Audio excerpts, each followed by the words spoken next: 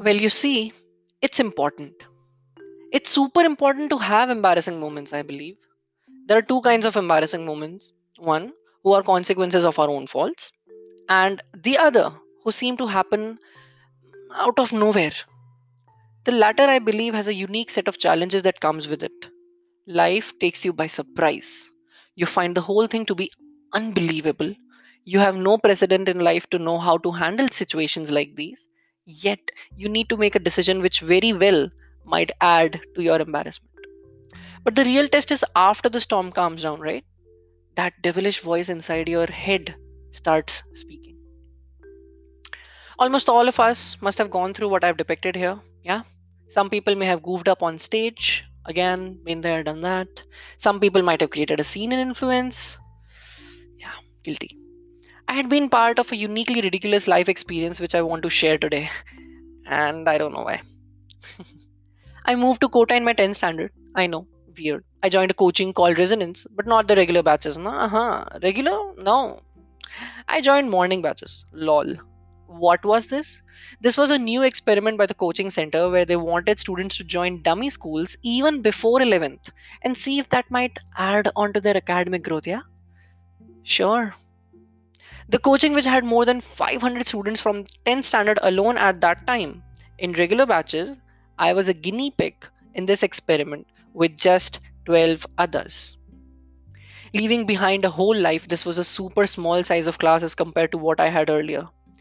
Heck, I had more best friends than the strength of this whole batch.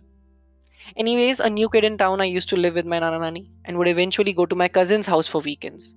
For that, I had a fixed routine. Pack all the essentials along with the books, go to the coaching from Nana's house, and go to the cousin's house after the classes were over. Come back over the next morning. After a test, I was admitted to an evening batch as well. Finally, I had the opportunity to see faces of different people, make friends with them, and learn a lot. I did not know it's not that easy. These people knew each other for a very long time. I was a unique newcomer, and people didn't have space in their lives to welcome me in their gang. The going got tough from there. One fine such evening, in a room full of strange such kids, were goofing around, playing with each other, and I, feeling a lot alienated, a kid asked me if I had blah blah textbook. I said, I need to go fill up my water bottle, but please go ahead, look into my bag, and take out that book.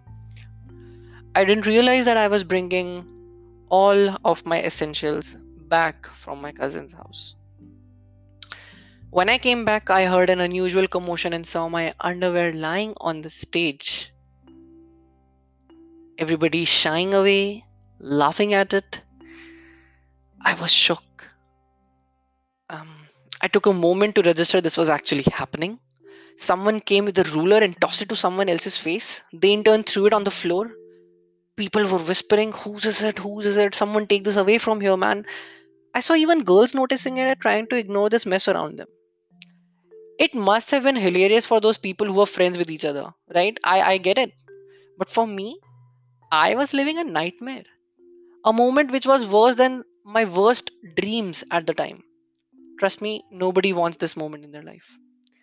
I couldn't see that mess anymore, so I took a step back from the class and took a breath. Accepted that this was the reality and this has to stop as quickly as possible before it becomes the talk of the coaching for the rest of the year. I took a moment to understand what I felt about the situation. Hmm. I was embarrassed, yeah, for sure, but mostly I was angry. I was angry that this could have just been a joke between me and the guy who needed a textbook. So I acted upon my anger. Yeah, I do that a lot.